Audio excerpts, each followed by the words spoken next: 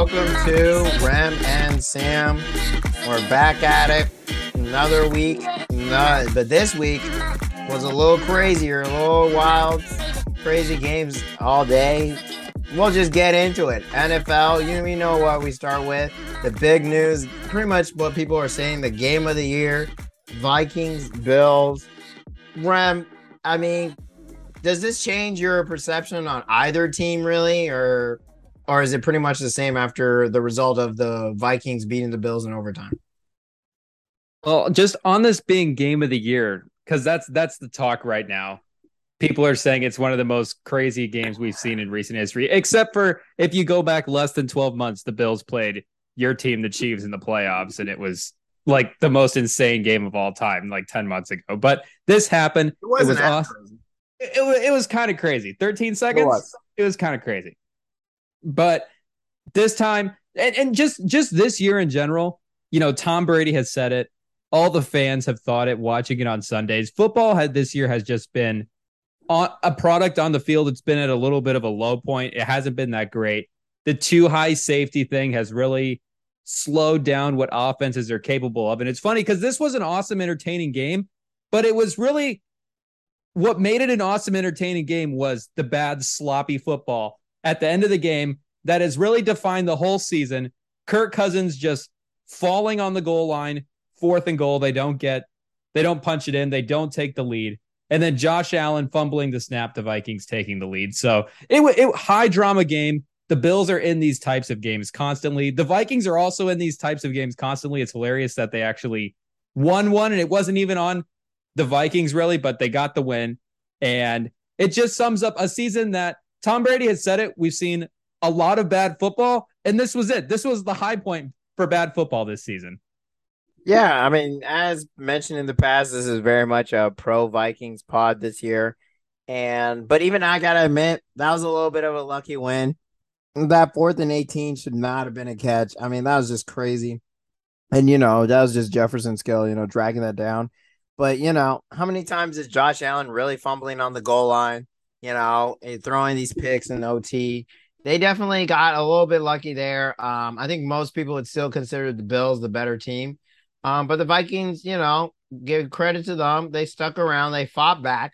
I think they were down 27-10, and they fought back to, pretty much obviously win this game. And I was watching, some of this game, we'll get back to the tournament, a little frisbee tournament at the end. But we were at the end of the frisbee tournament and watching with some Vikings fans. And I'm telling you, they were off their chairs. I mean, when that touchdown happened, we had one who was running out the restaurant. It was funny. It was crazy. So it was a great game to watch. Obviously, like you mentioned, even with that Chiefs Bills game last year, that is a close contested, I guess, for the year. But definitely for the season so far, it's definitely the game of the year. And, I definitely think that the Vikings, because of them coming back, while we still consider, the Bills to be a better team, I do believe Vikings should get more respect, in NFC, especially with the Eagles losing this past week. Who knows? I mean, they definitely can make their argument to be the best team in the NFC, or right up there. Even with the Cowboys losing at Packers, I mean, it is in Lambeau, but still, that's still a tough loss. So I don't know. The Vikings right now are making a tough case to be the best team in the NFC. Are you ready to say it, Rem? Or all right, where are we standing with Vikings? Well, what they really did in this game was Justin Jefferson just went to a whole different level. We know they brought in the Rams offensive coordinator in the offseason. They're going to do the Cooper Cup impersonation with Justin Jefferson. They want the offense to be built around him. He's the sole focus. They want to be able to scheme him in ways to get him the ball. But really what made Cooper Cup's season special last year was, yes, time and time again, the offense was built around Cooper Cup. But when there was just nothing and Stafford was just, where do I go? I have nothing to do. He would just find Cooper Cup. Cooper Cup had an ability to get open. And you saw it in the playoffs last year. The last drive against the Bucs in the divisional round, the Rams have the ball 42 seconds on their own 20. They have 75 yards. They got to try to get a field goal to win the game. Cooper Cup, 2 receptions, 1 reception for 20 yards, one reception for 44 yards, sets the Rams up. They beat the Bucs. He does the same thing again against the Niners. in the conference championship, has a 25-yard reception on the final drive that sets up the game-winning field goal. And against the Bengals in the Super Bowl, final drive, game-winning drive. He has 5 touches, 46 yards in the game-winning touchdown. Cooper Kupp had the ability to throw the offense on his back in a way that was really special for a receiver to do. And Jefferson, while his stats have been awesome and his production's been amazing, he hasn't really had that moment as a receiver where he just takes over the game. He's sort of doing everything. He's unstoppable, and he's just throwing the offense on his back and carrying his team down the field. And he did it. He did it in this Bills game. That final drive, 3 catches, 51 yards, obviously has the incredible one-handed snag that everybody's talking about. And it doesn't get rewarded with it. Funny enough, it doesn't get rewarded with a touchdown on that drive, because that's the drive where Kirk Cousins just falls on the goal line just helplessly. But karma for the catch, Josh Allen fumbles on the goal line. It all works out. Jefferson, in that game, it was a career high in targets, 16, a career high in yards, 193 yards. He's now on a 2,000 plus yard pace. He's averaging 117.8 yards per game. Cooper Kupp last year, 114.5 yards per game. He's 100-1 for MVP right now, and Kirk Cousins is 32-1. In what world is a Viking going to win the MVP and it's not Justin Jefferson? He was incredible today. And this was, if we're talking about does this game change how we think about the Vikings? Well, if Jefferson's just going to do this elite Cooper Kupp, Larry Fitzgerald thing, which is what they were hoping he would do, then yes, the Vikings are going to be contenders in the NFC. Yeah, and I think it's definitely something that he can do. He's a young guy, doesn't have that many miles on him. He's been overperforming ever since he came in the league. I mean, he broke Randy Moss's record, I think, for either yards or touchdowns in his first rookie year. Maybe both. Yeah, maybe both. Who knows? But he's always pushed the limit of what he can do, and just seeing him continue to blossom and grow. And definitely this year, analysts have said, I've seen it personally, but other people have said it too. Kirk Cousins is now pushing the pace. He's taking riskier throws because he knows he has a wide receiver in Jefferson who can catch him. I mean, that 4th and 18 was a risky throw in it, but he had to do it to win the game, or tie it up. So it definitely seems like, the mentality of the team, their confidence is growing, and they also don't feel any pressure because they're ahead of schedule right now. I mean, no one expected them to be this good. They're not really facing pressure from the Packers in their own division. I mean, those guys are mostly fighting it out between themselves, the bottom 3. And so, right now it kind of feels like they're playing with house money. And it'll be interesting to see how far they go in a weak NFC that can't decide who their good teams are. I mean, I definitely can see a world now with them beating the Bills, and being at least looking the Bills in the eye and being close at the very least. I definitely can see a world where they are making it out of the NFC because of they showed they can compete with a high level team. And that's the question we've always had with the Vikings of whether they can tussle with them. And I mean, they proved it. So I definitely, I've been on the Vikings bandwagon since day one, but the expectations have definitely risen after this last game. Viking Chiefs Super Bowl, the Sam Bowl. Who knows? Maybe.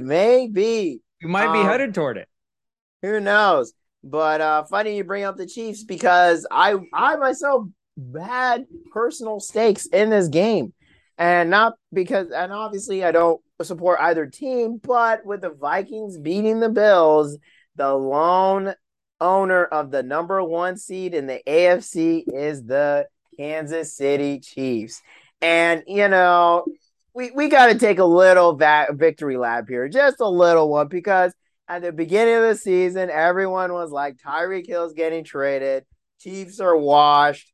No one, the Raiders might win the division. It's all topsy-turvy. And even I started to believe some of the talk. I was like, okay, Russell Wilson's in our division. Devontae Adams, the Chargers reloaded, got Randy Gregory. They got some pieces. Like, you can't discount who's out there.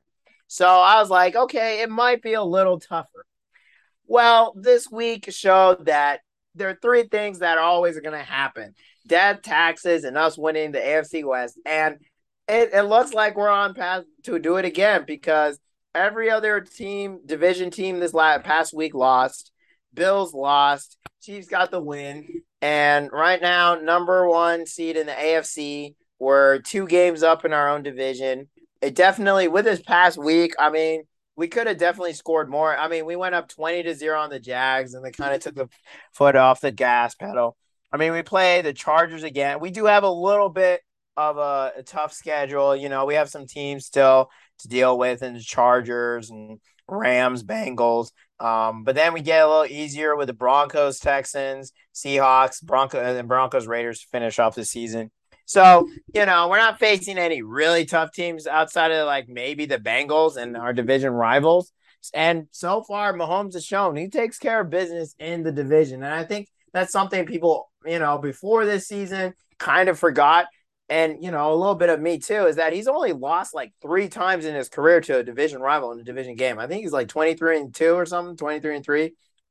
You know, obviously a record. So it's Mahomes taking care of business. And, you know, as long as you put out 4 decently talented dudes, and Tony has started to show his, you know, growth. I think there's like a clip of him fixing his gloves before he caught a pass, like, you know, one legged jumping in the end zone. So he's starting to get in the offense. You know, Kelsey's still cooking, best, you know, tight end in fantasy for in the league. So right now, Chiefs are cooking, and if this defense continues to play like this, I don't see much stopping us, at least in the regular season.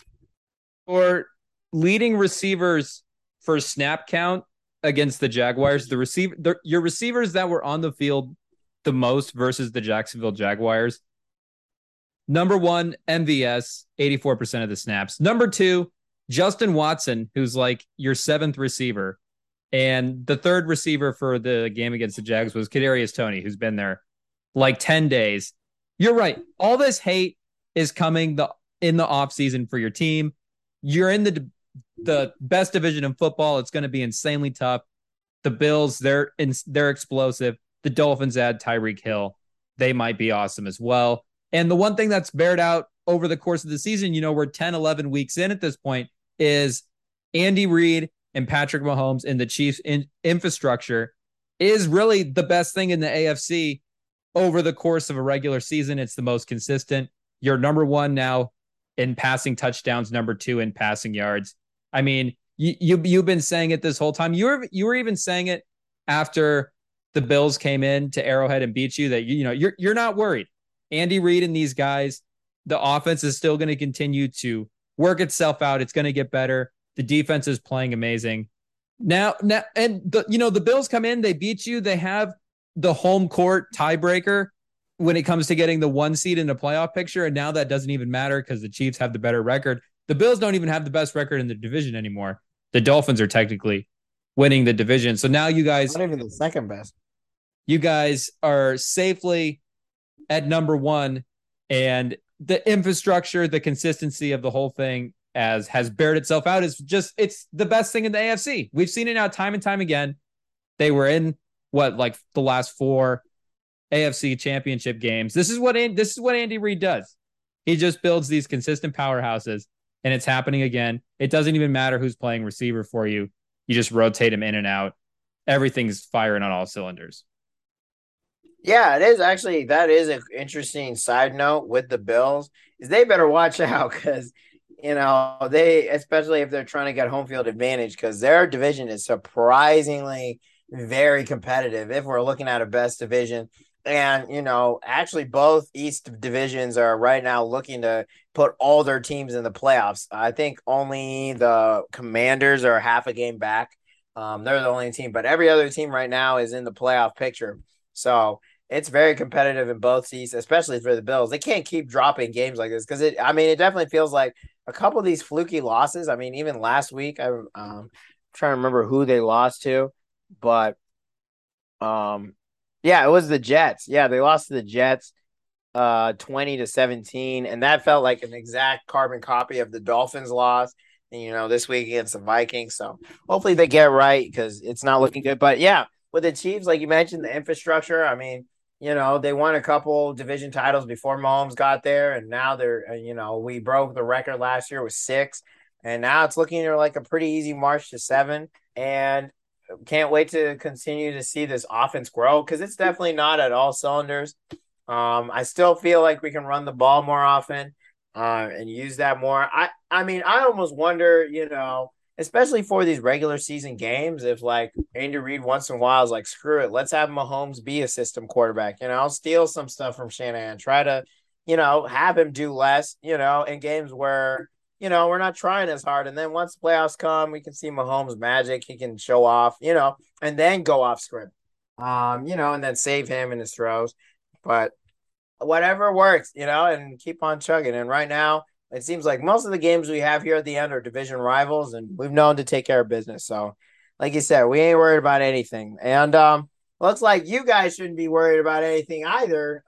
Helping out the Chiefs by beating the Raiders this past week. Jeff Saturday as your new coach, undefeated. What did you think about the decision to bring Matt Ryan? Were you done with Ellinger?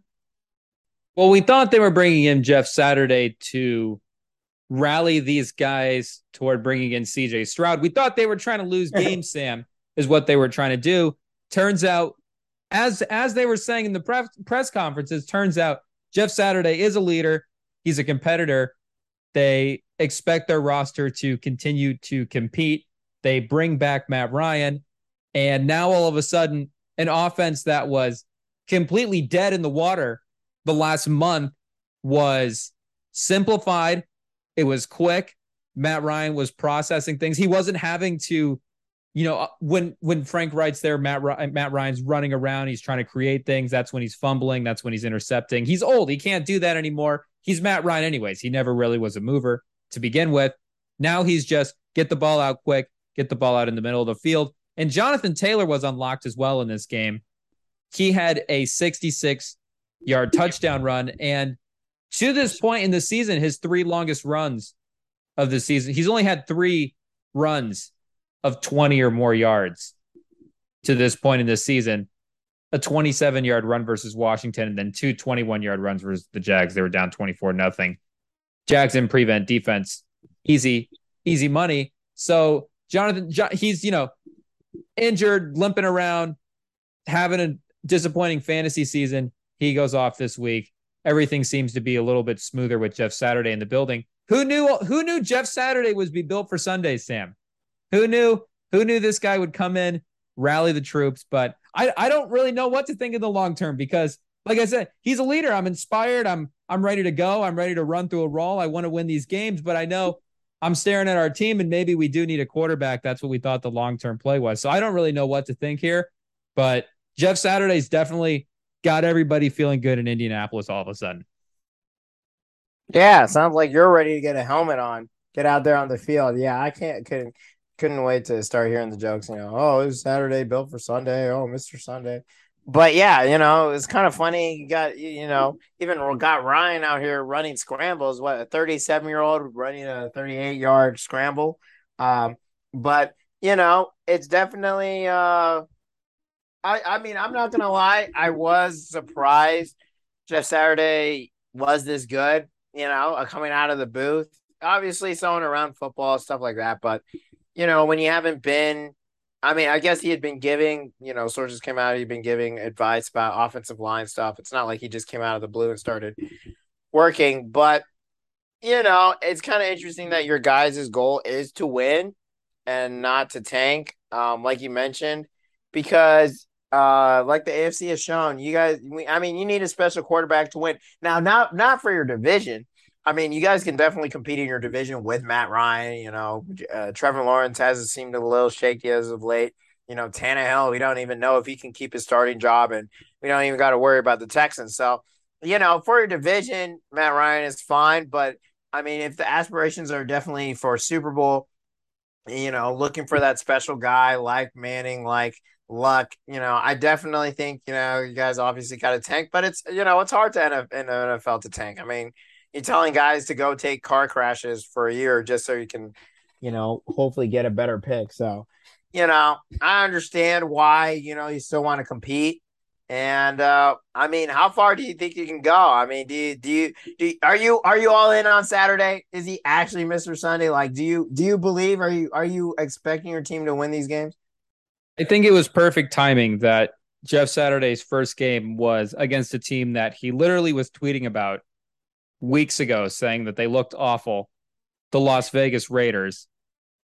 The Raiders are basically decimated at this point. Anybody that was brought in under the Mayock Gruden era has been basically gone from the team except for Josh Jacobs, but all the defenders are gone. This is a weird group of backup late round picks, a couple guys that they've signed. Obviously, Max Crosby's there. He is an elite edge rusher, but they've been torn down. And Josh McDaniels, I mean, we were calling for the Raiders to bring back Baseka early in the season. This Josh McDaniels thing is going completely off the rails. He is 7-24 for his career in his last 31 games. Oh my god. Josh McDaniels, Sam, is 46 years old. Is this it for him as a head coach in the NFL? Will he ever coach? Will he ever be a head coach after this Raiders gig? He's 46 years old. Yeah, he shouldn't have been made a head coach in the first place. I mean, because he had that previous record. And, it was definitely a head scratcher as to why the Raiders brought him in when Baseka had the team believing in him. He had the team invested. And, Raiders continue to shoot themselves in the foot, which, is kind of not my problem as a Chiefs fan. But, I still feel bad for him. I think with Derek Carr, he's similar to Kirk Cousins, where unless you have a special player, which they do in Adams, but they don't really have a good infrastructure, beyond that. With the Vikings, they kind of know who they are. They've kind of, they've gone through the wars and battles with their whole team. While this is, Carr's first year with Adams. And it just seems like, Josh McDaniels it doesn't feel like he knows what he's doing there. And it's definitely less hopeful. But going back to Jeff Saturday, it looks like your boy is gonna have a tough test in the next couple of weeks because your guys' schedule gets a lot harder, especially in the next 3 or 4 games. Because next week you're playing the Eagles, then you get a little bit of a break with the Steelers. But then you got to face the Cowboys and the Vikings in the next 2 weeks after that. So it'll be interesting to see how your boy handles those troubles in the next month because it could definitely be defining whether he'll keep his job or get kicked out. And how do you feel as a fan watching these games? I mean, do you want to lose badly? Are you trying to win? Like how does it work? If they have a plan in place to bring in a quarterback outside of the draft, then by all means try to win games. I don't think they do because they haven't for 5 years now. Their free agency moves at quarterback have been Phillip Rivers, Carson Wentz, and Matt Ryan. That leads me to just go, I kind of think they need to go to the top of the draft. It's worked for them in the past.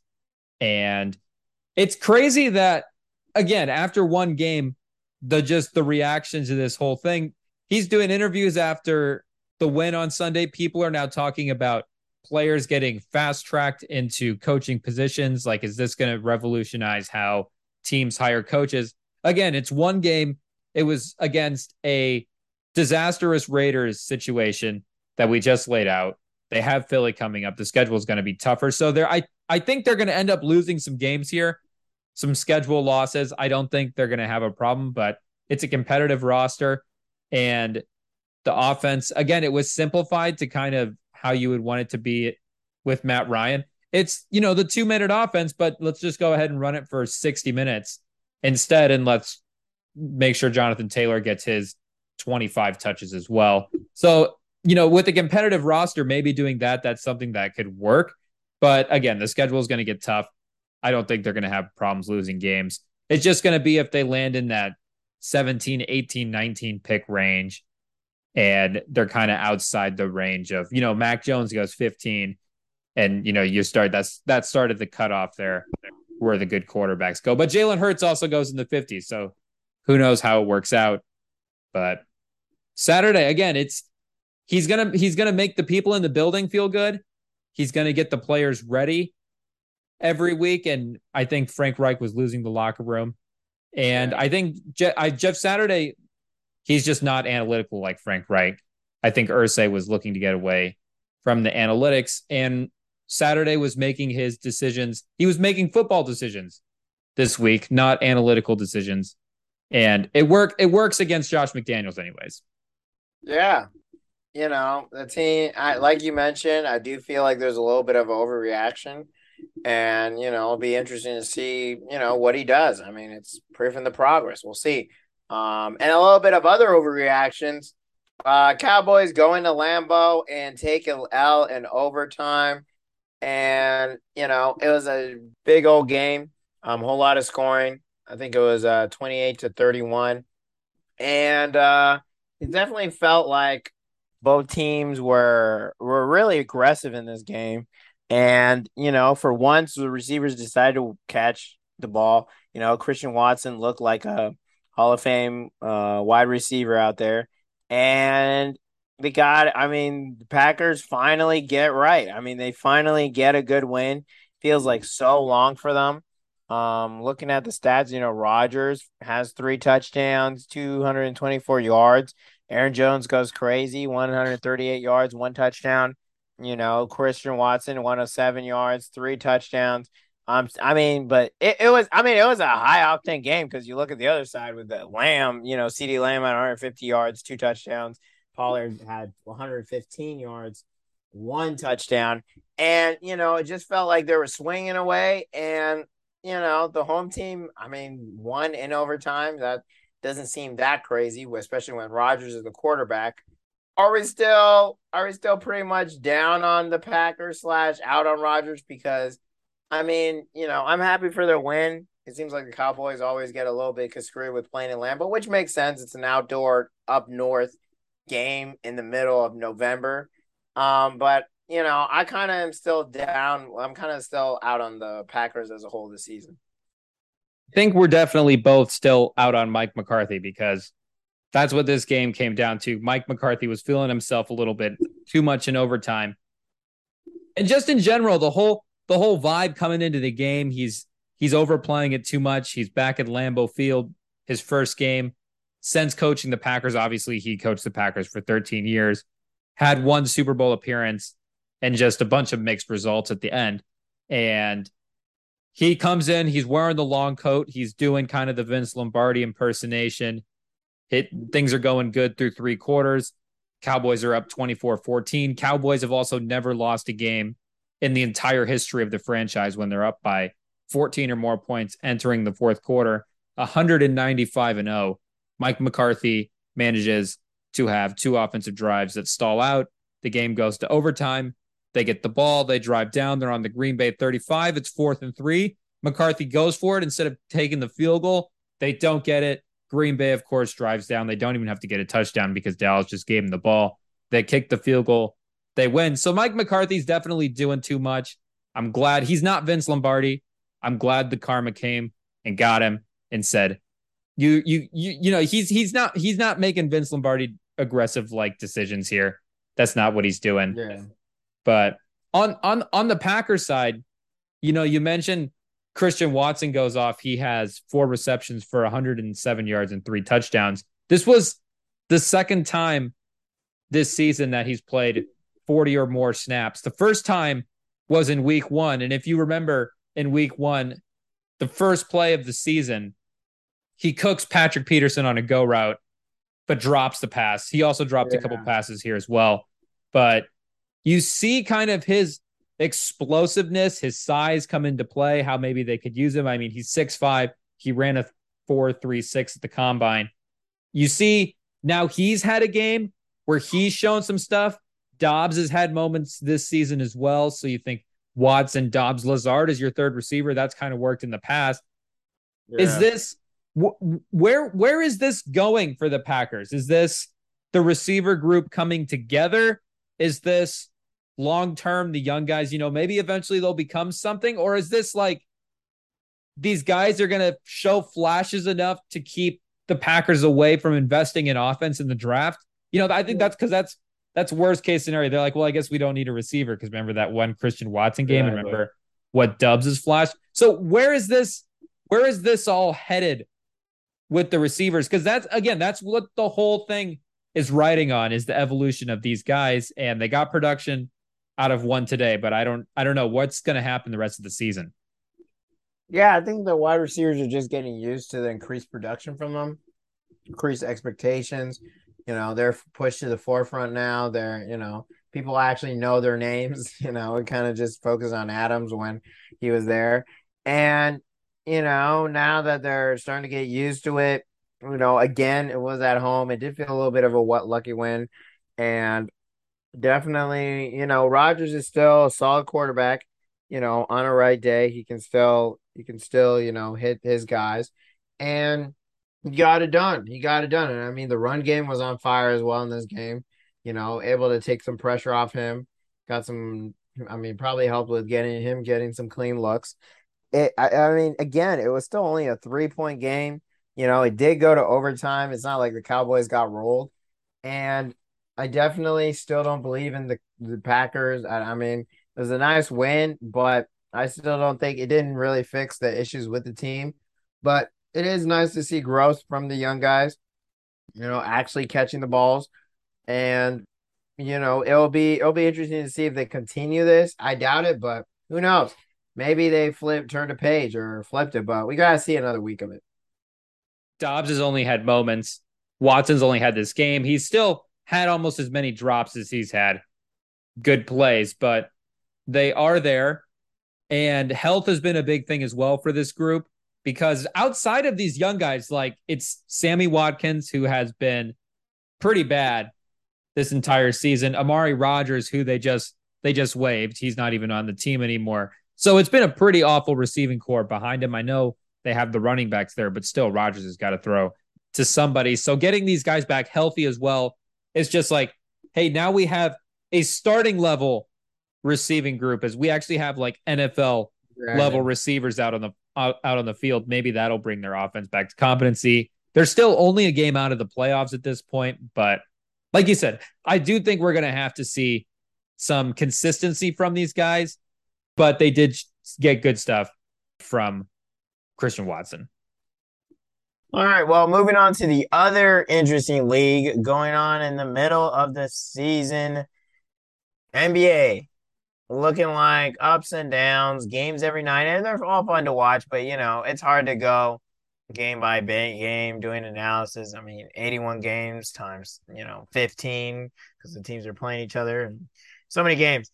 But there's still some trends going on. We can see some trends over time, and one of the trends we're seeing is the torch being passed for the best NBA backcourts. This is your idea, Rem, and you mentioned that top of the list has been dominated by Curry and Clay for a while, right? I think it's pretty safe to say that these guys have been the best backcourt in the NBA since I was going back. Like 2014 was the 2014-15 season was when they won their first title. So I mean, if you want to go back to then, the last the last like 8 seasons, they've been the best backcourt in the league. I know Clay up and down last year. Steph, they won the titles. So I mean, they can still lay claim to that. The era still goes until 2022, but Curry's been awesome this year. 31 points a game, 31, 6, and 6. He's 50, 40, 90 as well, shooting splits. Thompson's been the one that's been struggling. And we've been talking about this, not on the pod, but off pod, about the Warriors' struggles a little bit.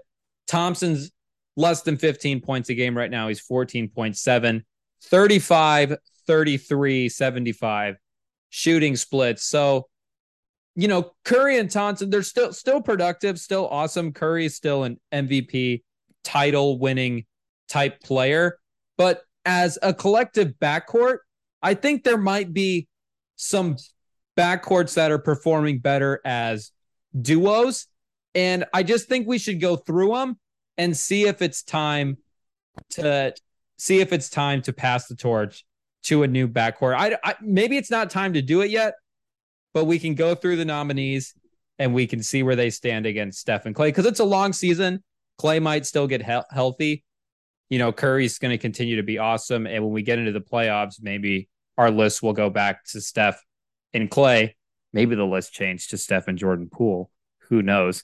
But these, I think, are Who the knows? nominees for best backcourt in the NBA. Let's see. Total, I have total, but I think there's three that really are like actually the best backcourt in the NBA. Four honorable Okay. mentions. So we can go through the top three here that I think are in contention for the new best backcourt in the NBA. And yeah, like we said, the other backcourts that were good in the past, like Damon CJ, are the ones that stand out. I guess like Chris Paul and JJ Redick were I pretty don't know. good back in the Manu and Tony Parker had a long run Yeah. there. But the new guys, the first one, Avery Bradley and Isaiah Thomas. Avery Bradley and Isaiah. Hey, for a moment, that's like a backcourt and a half. It's like one and a John half. Wall and Bradley Beal. Okay, Yeah, I'll that's stop another doing one. them. No, do it, please. I mean, they were good teams, but they were like 1 year streaks. I'm Teague and trying to Kyle think. Korver? Wasn't there Jeff Teague and Kyle Korver? We're about to save it. Great minds think alike. We named it at the same time. Yeah, Teague and Kyle Korver. That was a good one. That was actually, yeah, there was a little stretch there, but anyway, let's get to the real list. Not for interrupting. Number one, the first one we should throw out there. They've had the most success of any of the duos that I'm going to throw out. They were on fire in the regular season last year. They were one of the all-time regular season teams. Even though it didn't pan out in the playoffs, they still won 60 plus games.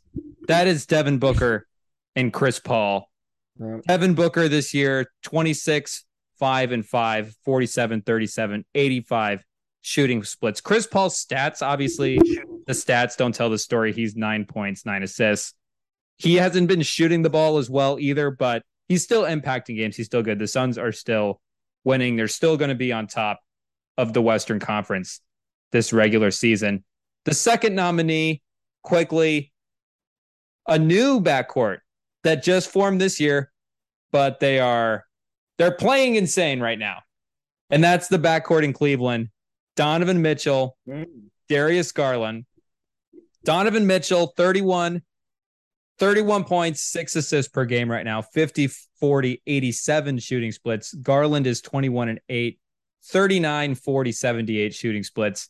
And then the last nominee I want to bring to you for best backcourt in the NBA, the Memphis Grizzlies backcourt, Ja Morant, Desmond Bane. Ja Morant, 29, 7 and 6, 48, 41, 78 shooting splits. Desmond Bane this season is 24, 5 and 5, 46, 45% from the 3-point line, 91% from the free throw. We can dig into all these guys a little bit, but those are the nominees.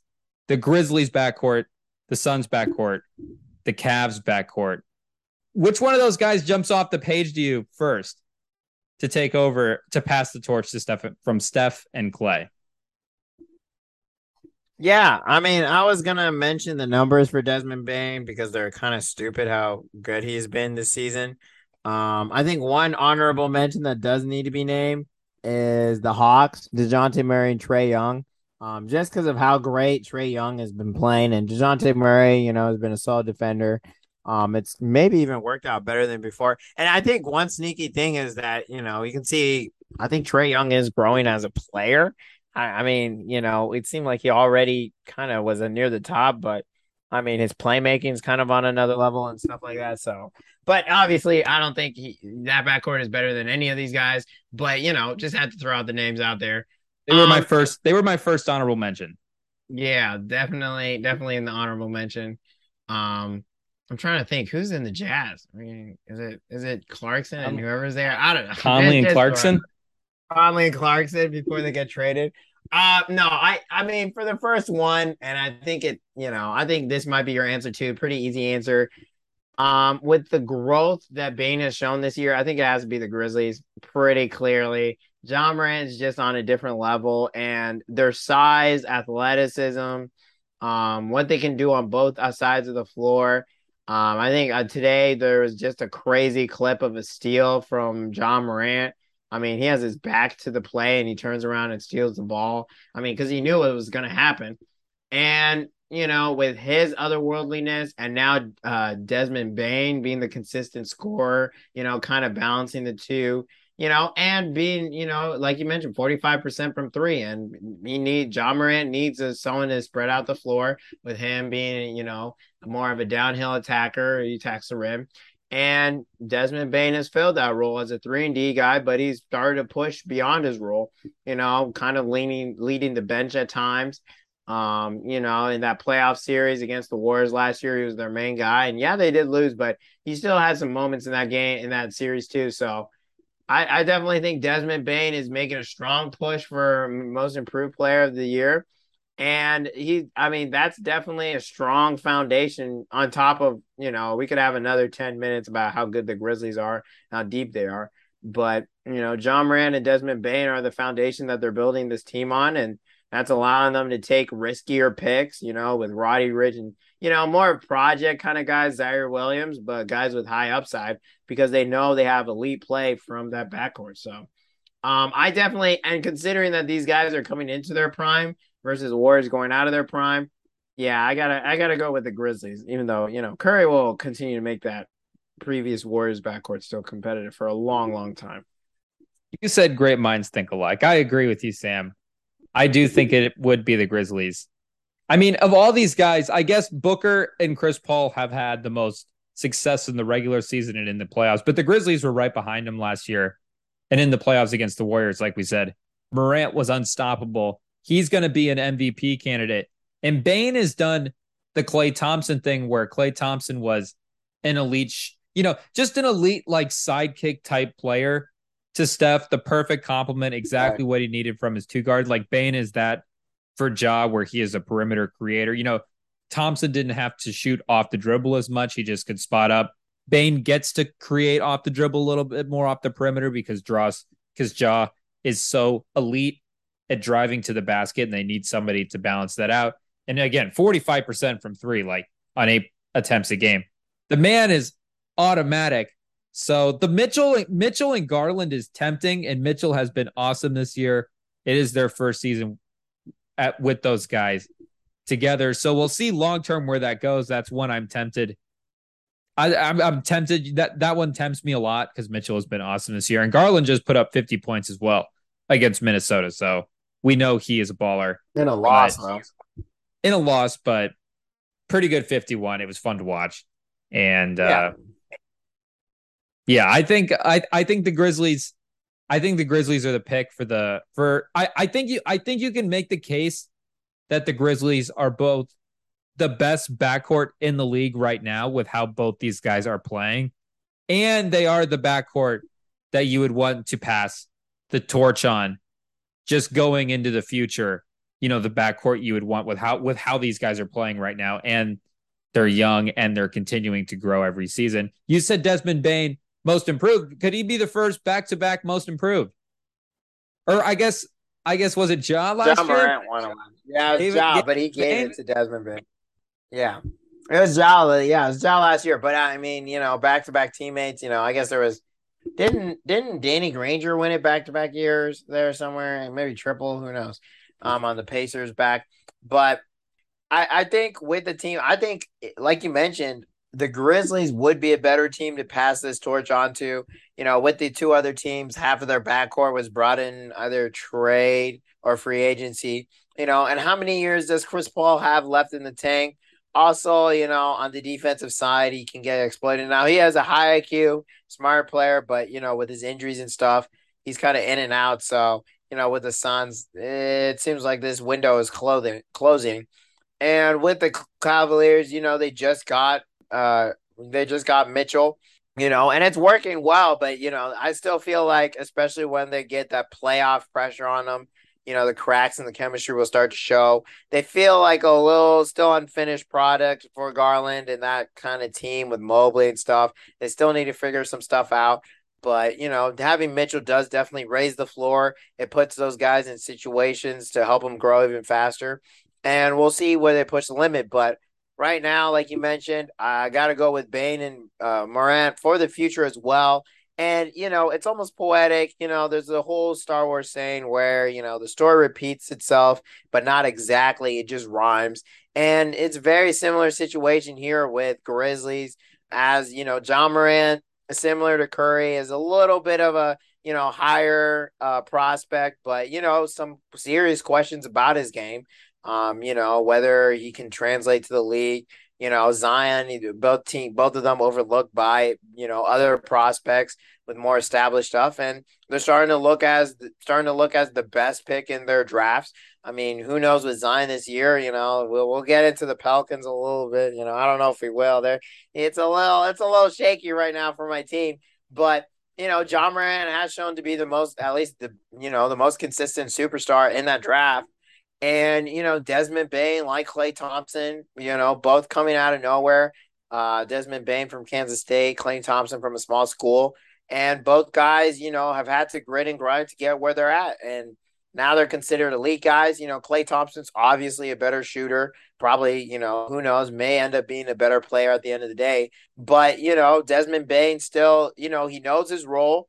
He doesn't really, I mean, he doesn't cause any drama. He's not trying to get in John Morant's way, and he's just ready to do what needs to get done. He's ready to get down and dirty and work. And considering his size and how big he is, he's great on defensive end too. I mean, it does feel like he's a little stiff at times, but if he can continue to improve his shooting with how deep this team is, I mean, it'll definitely be interesting to see how far they go. But I always love, and then obviously like Clay and Thompson, I mean, they love each other. Maybe Bain and Moran are closer than Thompson and Curry. Who knows? But definitely feels like there's a big connection between those two. Just two young guys, making a name for themselves. And I definitely can't wait to see how they continue to grow the next couple of years. If the Nuggets, aren't able to figure it out, they're probably going to be my pick for the finals.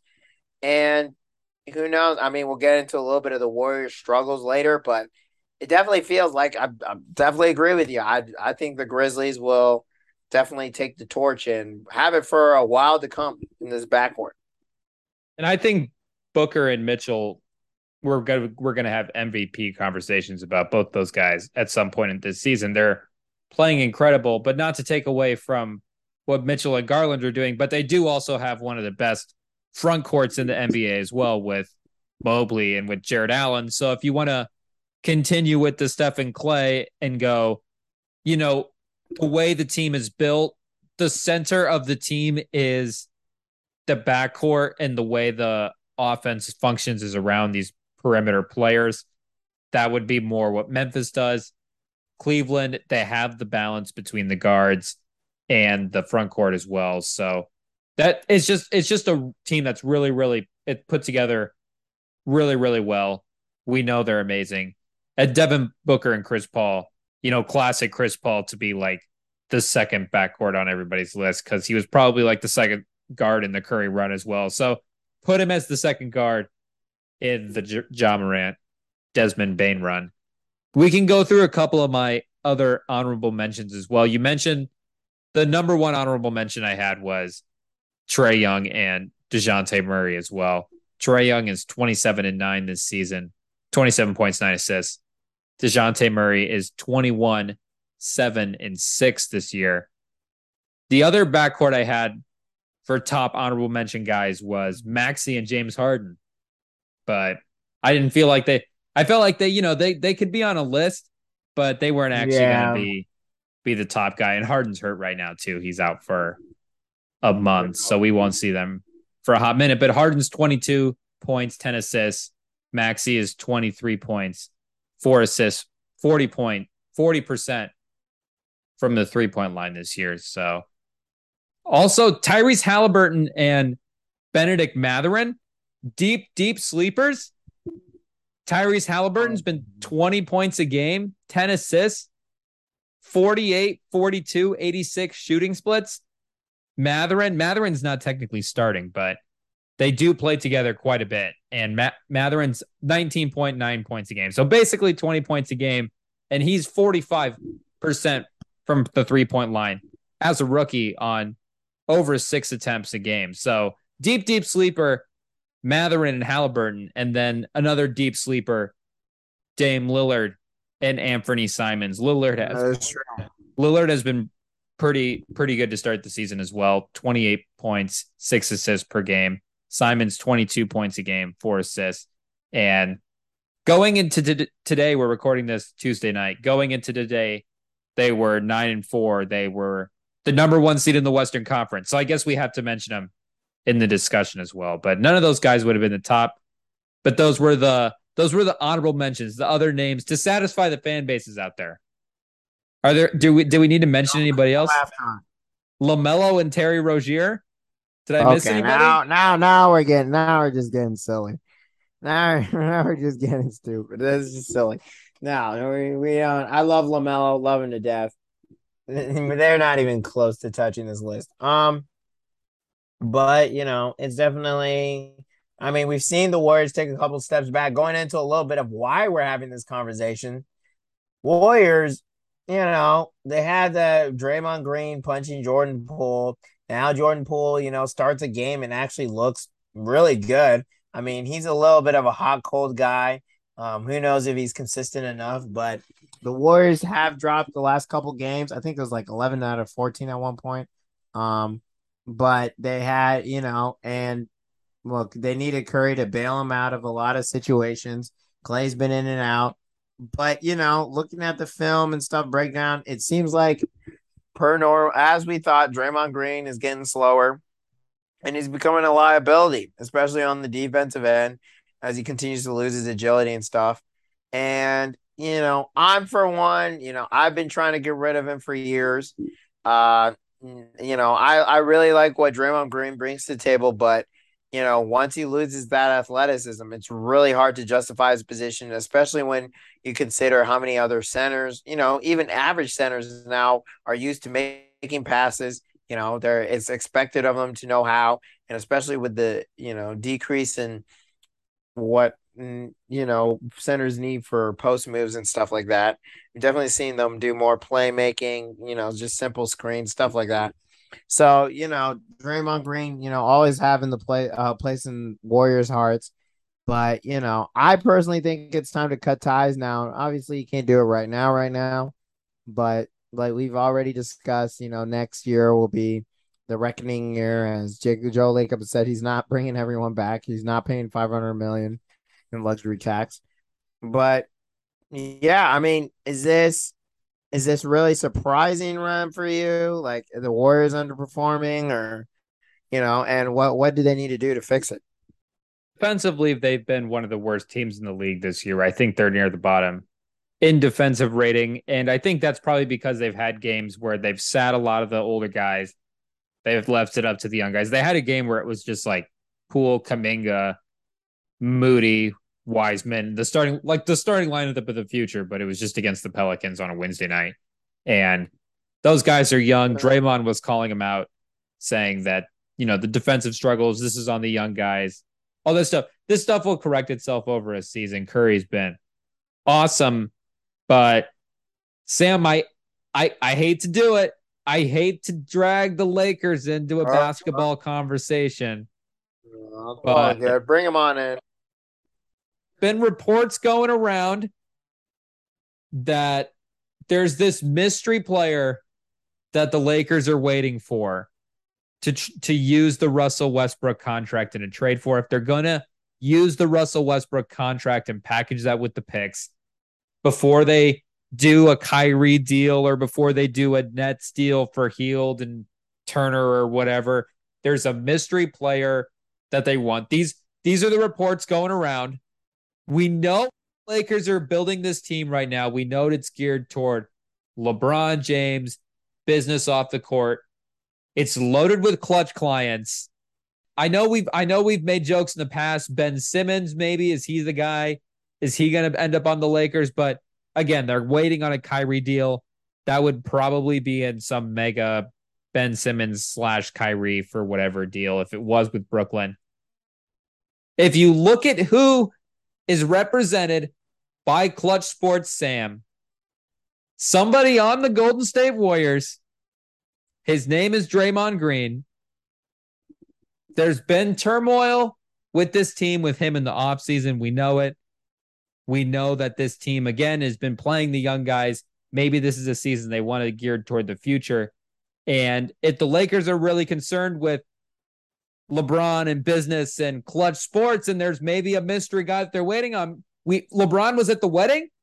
He was at Draymond's wedding this offseason. They were making jokes about getting together and teaming up. I don't know. Are they going to call Lake up and be like, hey, do you want to do Westbrook and the picks for Draymond and something else?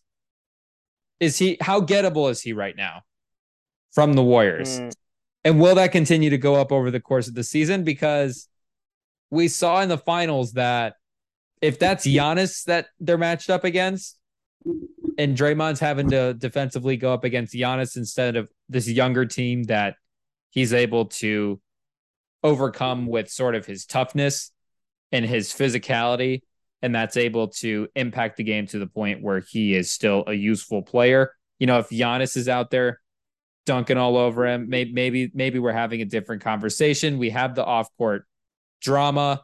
I don't know if they would want to break this core up. It would seem unlikely, but who knows? Because again, you've made the point. They're not going to pay all these guys. And if yeah. they're not going to do that, well, they just paid Wiggins and Poole going into the season. So now Yeah. Draymond is the odd man out.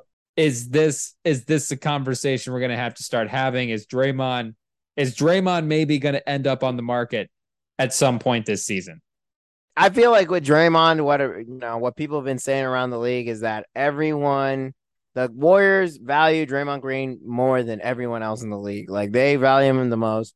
And, teams already do that with their own players, but especially with Draymond Green, where there could be a huge disparity between what people, would want from a player of his pay, of his caliber versus what they're getting. And especially in the regular season where Draymond can kind of, sleepwalk through games and kind of go through games and where, he has a defensive IQ. I mean, that's probably never going away, but his body's starting to fail. And then, he's starting to get exposed on defense.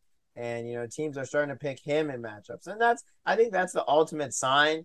And that's where the Rudy Gobert, it's kind of called, the Rudy Gobert rule. In that, like, no matter how many times, he wins Defensive Player of the Year and you bring up all these stats over the season, how he stops the defense. When playoff series come down to the line, they bring out Rudy Gobert and they want to go one-on-one against him. And, we've seen the clips with Curry and, it's tough for him, but it's just how the league works. I mean, they'll do whatever it takes to win. And it's the same thing with Draymond Green, where now in games he's starting to get put on an island. And it's because teams know they can cook him. They smell blood in the water. It's all every time when it's the opinions of the other teams that matter when it starts coming to these players, because especially when you have attachment to the players and they have, wrong view of themselves, skewed view of themselves. I mean, Draymond still thinks he's a star. We could tell by the punch with Poole, he still thinks he's a top player. And obviously other teams don't. And similar to the story, Kenny the Jet Smith one time gave, or not speech, but, point he gave about when he knew his time was done in the league. And he's like, when I first started, whenever I get a steal and run to the basket, I take a look behind me and take a picture, and no one was running. No one was trying to chase me down. And near the end, he could tell he was starting to get done because people were thinking they could catch him, and they were starting to chase him. And then they actually did chase him and they actually did catch him, and he'd get blocked on steals and stuff like that and running to the basket. And that's what's happening now with Draymond. Teams know they can catch him. Teams know they can cook him. And especially with how liability he is on the other side of the floor in offense. And, he's near unreliable from three. I mean, his only great skill, I guess, is knowing how to pass quickly the ball. Like, considering the number of young players on this team, how many other players need development, need those minutes. I've been saying, for years to get rid of Draymond because it's once it goes downhill, it really gets ugly. And, he'll end up a Hall of Famer, probably great player, had some all-time moments, deserves, all the praise in the world. But just the way his play style is and stuff like that, once he starts lagging behind, there's not really a path for an old Draymond to really survive in the league besides like a Udonis Haslem kind of role. Do you think he can do that on the Warriors? can he just fall back into nothing on the bench like Andre Iguodala? Like I don't know Yeah. because it seems like right now he's still like you said he's a star, and as a star you want to be paid like a star. He still wants to be paid like a star. Who knows what the Warriors are going to do there? So I think the secret piece of this is that Wiseman's development has still been kind of stalled, and Yeah. if he comes in and he's the number 2 pick and athletically with his length and his defensive upside and even with what he was showing offensively, like if he's able to step in a role with Steph and Clay and whatever the wings they're able to throw out there, if he's able to step in and be an athletic 5 and produce, maybe we're having a different conversation here because he is a cheap asset at this point. You're not paying him very much being the second pick in the draft, but he's back in the G League right now. I get there's some injury stuff going on with him, but I feel like if Wiseman had come into the season and was just like really, really showed some signs to start the season, the Draymond talk would have been awesome. Or even maybe in camp. If Wiseman's awesome in camp, maybe Draymond gets a suspension for the Jordan Poole thing, but they're still kind of in the same Yeah. position where they need him out there as a pseudo big, and he's still able to produce in that system. But I think at the highest level against most teams, off his detriment on offense is going to show through. And like we said, if that's Giannis and the Bucks last year in the finals, I think it shows through because he's not able to punk Giannis the way he punks the Boston Celtics. And I don't know if he's going to be able to do to the Boston Celtics what he did to the Boston Celtics because I mean Tatum, your boy, you can gush about him all you want because he's been unbelievable to start the season. The man is Yeah. literally perfect, and now they've had that experience going against him, so they're hopefully a tougher basketball team. Just the decline is there, and they still have he still has value at this point. It's early in the season. The Warriors, once they get back to being healthy and Steph is playing and Clay's playing and they're doing their like their record will bear out. They're already winning games again. Like they'll be fine. But Yeah. maybe the seeds, maybe this is just something they want to do as a team in general, going in a different direction in the future. But I don't know. Maybe the seeds of something are starting now, early in the season. Yeah, and I mean, they need to change something. I don't know if this is sustainable for the rest of the year if they really want to be competitive, but who knows what they'll do because Kerr has said there's no way he's benching Draymond. I feel a little bit of, I think there's a little bit of loyalty between the two for obvious reasons, and these young players definitely have to earn for these minutes because I mean they may have, Jordan Poole comes out and balls out, and now it's like, well, why are you bringing back Clay? But I mean, they continue to trust who they got there, and you know, with it looks like they just want to run it back, same old gang, and it's one of those things where you have the championship for the Warriors, and you're like, where it reaffirms maybe some of the bad habits or not great things about the team, and now they're kind of affected for who knows how long, and I think that's kind of where they're at right now, where now Draymond's kind of like, oh, we proved it, we proved them wrong, we won, and looks like they might be stuck for them for a while. But yeah, I don't think Draymond's going anywhere. I don't think anyone will trade for him.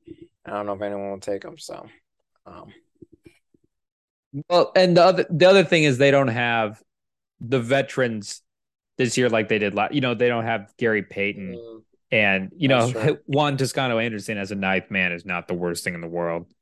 Iguodala Mm-hmm. is not really playing this year. They don't have those guys to supplement over the course of the regular season with the young guys that really gives you a deep roster. So the young guys having to play more night to night, stepping up into big roles. Yeah. Like it's just something that's going to have to work itself out. It'll be fine in the long run, but we'll see what happens. Mystery guy for the Lakers, LeBron wedding, Draymond punches Who pool. knows? Who knows? Maybe it's Sohan. He's been looking great. He was looking like a star right now. getting a lot of Sohan's minutes. untouchable. Untouched. You're hanging up every call. That's funny. So Um. Sohan, young Draymond, Oh, yeah. He looks great. Maybe young Dennis Rodman because of the hair. I don't know. You because know. of the hair, but I think he has the offensive intelligence of the way like Draymond can operate the system to perfection. Like Oh, Sohan is okay. just Sohan is so much fun to watch, and his defense is hustle, where he can somehow guard all five positions on the same defensive possession the way Draymond can. I do see the similarities there with Sohan. Sohan's not a clutch guy. Oh, okay. So it doesn't work. All right. Well, yeah, definitely interesting to keep an eye on him. Kind of Scotty Barnes' interest. Um, well, anyway, getting a little end of the pot. I guess we got a little frisbee corner here. So last week, as we all know, I play with University of Iowa, Hawkeye Ultimate Club, and Ultimate Frisbee, and we went to Columbia, Missouri. Played at a tournament, 2-day tournament hosted by the Missouri Mizzou. Thanks for hosting us, and yeah, we were in a pretty weak pool. I guess it's not too weak, but we were pretty confident we could win, and we went 3-0, even though we were ranked second in our pool. So we played really well for our pool games. Went down to the last point in our game versus the number one seed, but we pulled it out. So we got to play one of the top three teams in our region, which we were really excited to do because we got to beat them to make it to nationals. Which, as we all know, it's the path to nationals. Maybe that's what we need to call this, the path to nationals. Who knows? But yeah, we had a kind of close game against that team. I mean, mostly with this tournament, a lot of the teams have their set lineups. They're set. It's not instead of basketball with five guys, it's seven guys. But I mean, they all have their set seven guys, and we were just kind of running everyone out there. We had rookies out there, which includes me. So we kind of had the whole bench out there, all 15 guys. So we're just running rotations, different rotations out there. So we weren't trying too hard. But I mean, we had some close games. So we went 3-0, and then we finished the weekend as 3-3. So we lost, yeah. So we did lose the rest of the games, but it was all against top guys. So the first game was we had four games the first day. We won our first three, and then the fourth one was against Wisconsin, which was close, but they lost. And then the next day, we played, and we were in the ninth place bracket. So we played against the back-to-back reigning D3 champs in Oklahoma Christian University. Kind of bogus because they have scholarship athletes and they're really athletic, but yeah, scholarship athletes for Ultimate Frisbee. Kind of wild. But yeah, it was close as well. A couple what we call breaks, but they got it. They got the lead, and then finish off the day against Iowa State, who we actually it's a pretty Frisbee is a nice close community. Some players from Iowa State live in Iowa City, and some guys from our team live in the Des Moines area, and we're around each other all the time, so it's pretty good camaraderie. And but it went down to the final point. We actually did have it in the end zone, and we got it in there, but it was dropped, so but they won on the very last point. So we did end the weekend on a down note.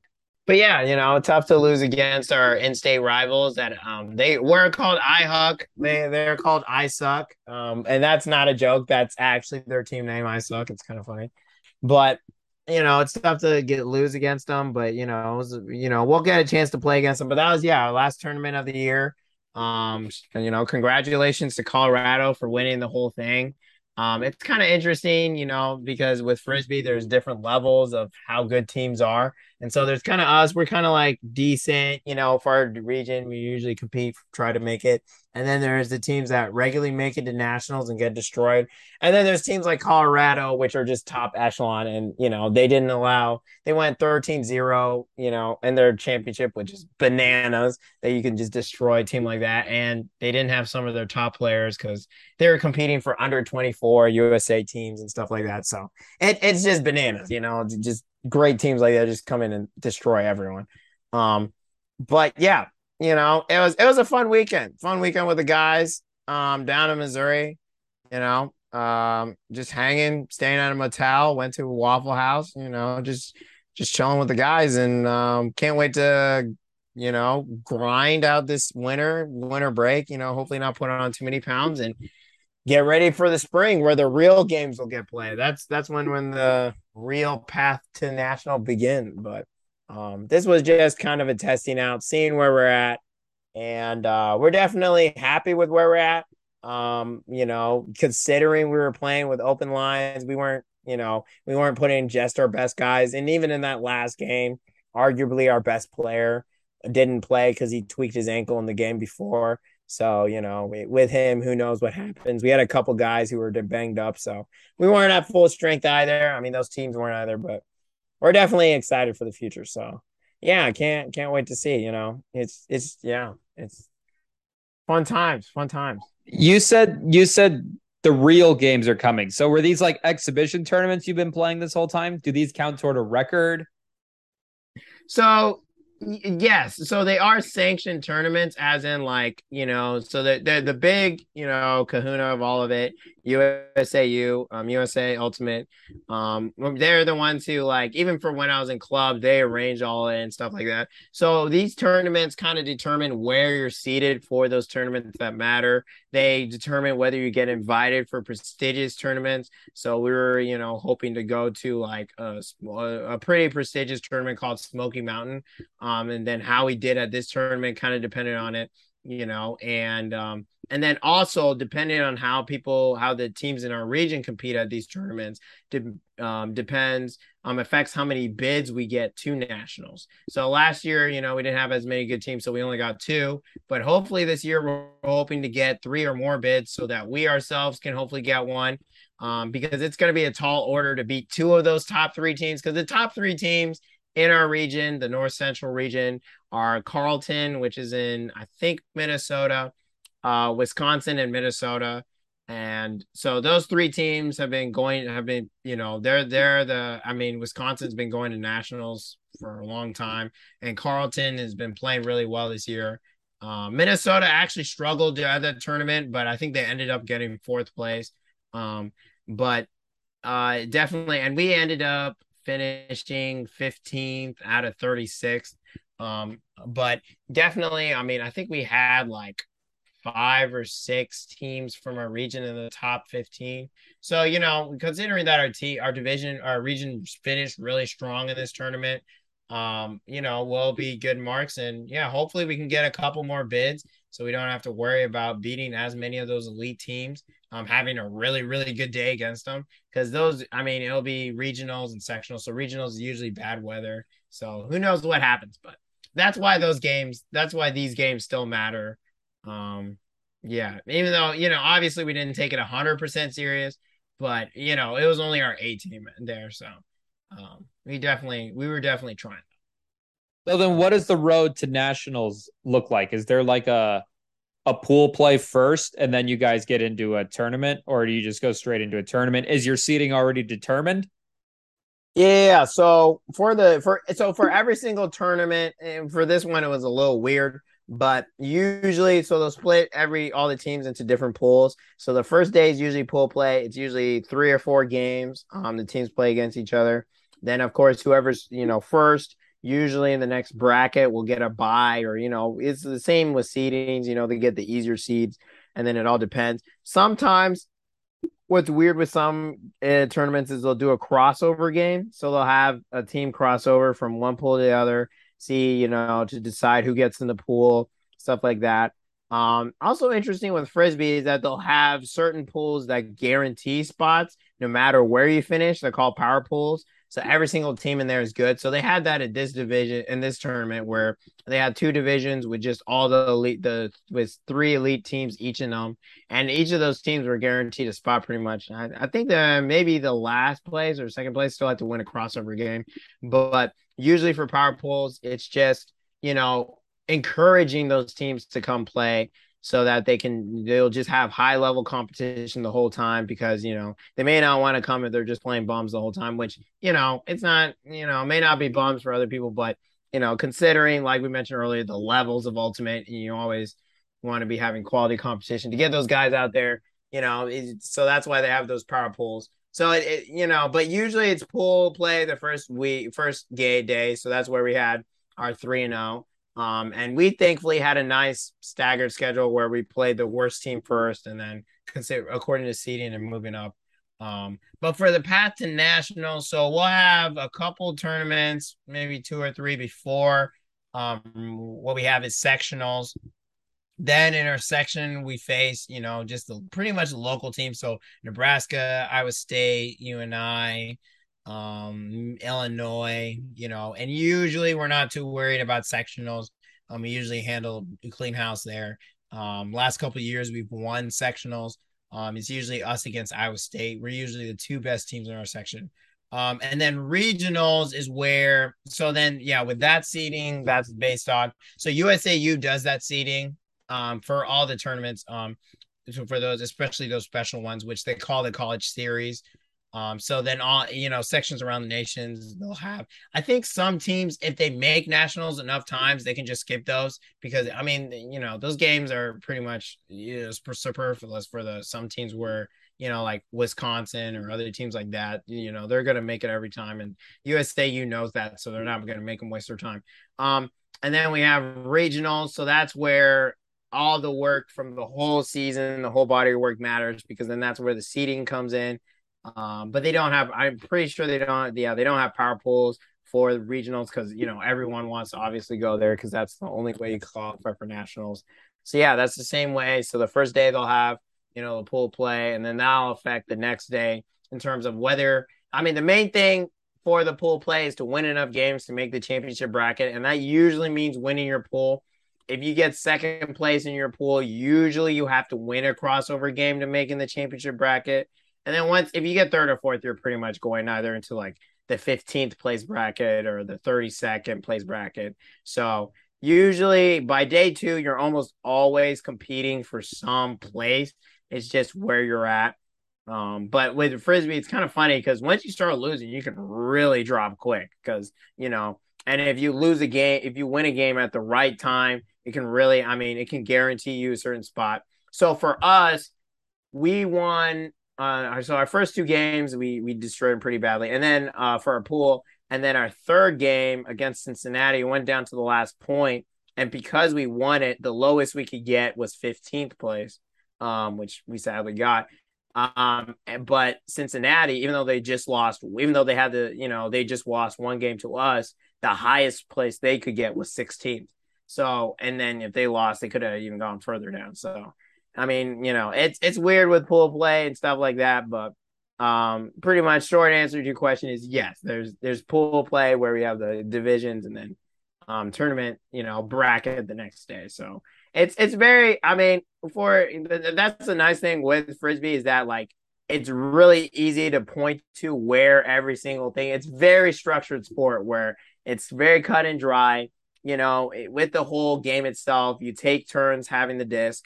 If the team starts on offense, they score, and then and if if the defense is able to get a turnover and score on the offense, it's called a break. So that's how the team gets the lead. So it's very easy to point to, oh, this is a break, this is a break, this is and the other team can do it themselves. So it's a very structured sport. You can't ever drop the disc. It drops. It's a very cut and dry sport, but at the same time, because it can be so cut and dry, that's why they emphasize a lot on spirit and being nice, and it's a self-officiated sport, so there's rules and stuff. So it's a pretty fun game, and it's a lot more structure than I ever thought it was going to be, and yeah, very excited to compete this year, and we'll have to see. I don't know, but we'll keep you updated after the holidays.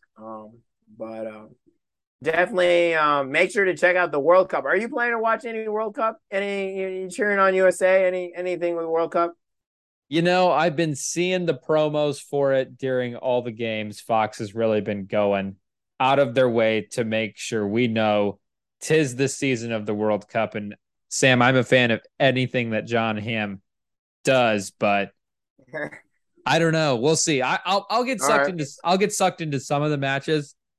I'm sure it will be on in the background at some point. I guess it will. Sure. I guess is it going to be on during the day? If it's like a day thing, if it Yeah, doesn't compete we'll up against like see. They might have to basketball. stagger it because they'll be playing in Qatar. Who should I watch out for? Are there any must watch? I guess we got to do World Cup corner quickly. Could. Yeah. USA is playing England, which is all, obviously for obvious reasons is a huge match. We're in the same division as them, same group. So, You mean for out the obvious gate, reasons? because, Obvious how? Political? colonizers, um, Otherwise? well, the Revolutionary War, colonizers, retro, back in the day. We've been fighting them since literally the birth of our nation, so there's a little bit of that. Also, England's full of themselves.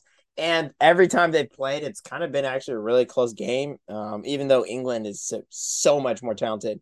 But I think it's been like it's 1-1, or they're up. They may be 2-1. Like we've got it's really close between the two. So, USA, yeah, playing England. Aggregate this. Sam hates England. Yeah, they lived there 2 years and somehow hate it. No, I mean I don't hate them. It's just there's historical rivalry right there. I don't. I think that's the main one to watch out for. For our American listeners. Once I mean most of the groups are pretty well sectioned out. There's not really two elite teams or super elite teams in one division. I mean, I guess maybe Spain and Germany if they play each other. That could be interesting. But if you miss the first couple days, it's fine. It's just a couple group games. The elite team's pretty much flexing, and maybe some surprise shock results here and there. But once the bracket starts, that's where the real fun begins. Elimination rounds, penalties. That's when it's really time to turn on the TV. Once it gets a little closer in December, and if you don't enjoy the World Cup, that's a good thing because all the human rights violations by the country, which makes us all soccer fans feel jealous for watching it. So, it's very it's an interesting sport. It's tough. It's tough right now. This is the Yeah, most political we've ever gotten. I don't know. I don't know. Did we talk about Trump having the Clemson players at the White House when they had those McDonald's meals? I don't know. I don't think Who we knows? did, but Who knows? I don't know. A little political pod. Who knows? I don't know. If the listeners are ready for that one, but who knows? Maybe the Super League. There was that too. I need to explain a little bit about that, but I don't know. There's not too often we've dwelled into the political stuff. Which hopefully y'all voted. By the way, make sure you exercise your right to vote. Hopefully y'all did that. That's already passed. But yeah, who knows? Maybe we're going to World War III since we're on the thing of politics. And since Poland's getting bombed, yikes. Who knows? Maybe we're getting drafted. You ready to get drafted, Rem? Here we go. Hot take. Here's the after the bonus take. Which armed force would you pick out of all of them? We can't, obviously no slight against any armed force, but everyone got to pick one. And the people in there picked one. So which one you pick? Kansas won tonight. They pulled out the win over Duke. I just want to watch basketball and football and sports and stupid movies for as long as possible. You said I don't want to think about that. You don't even want to think about that. Yeah, no, I'm surprised Kansas came back. Actually, must be that championship heart. Who knows? My answer is the Air Force, though. But who knows? But yeah, good for Kansas there. Yeah, Good even though with amenities. Christian Brown.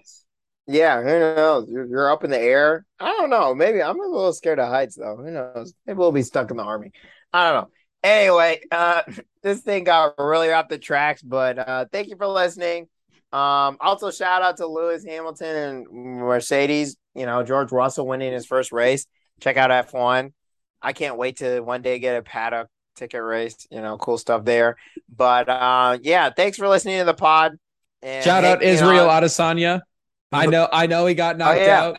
I know he got knocked out.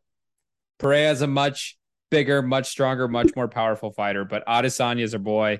Adesanya will be back in the rematch, and Adesanya is going to have a good shot at beating him. It's hard to have the belt for that long. You had the belt for over 1,000 days. It's kind of a number where you get to a point where it's like, at some point, you're just due for a loss. This was like the first scene in a Creed movie where the opposing fighter comes out and you're like, he's how much bigger, how much stronger than this guy? And he gets knocked out. Adesanya will be back at the end of the movie. The rematch will be insane.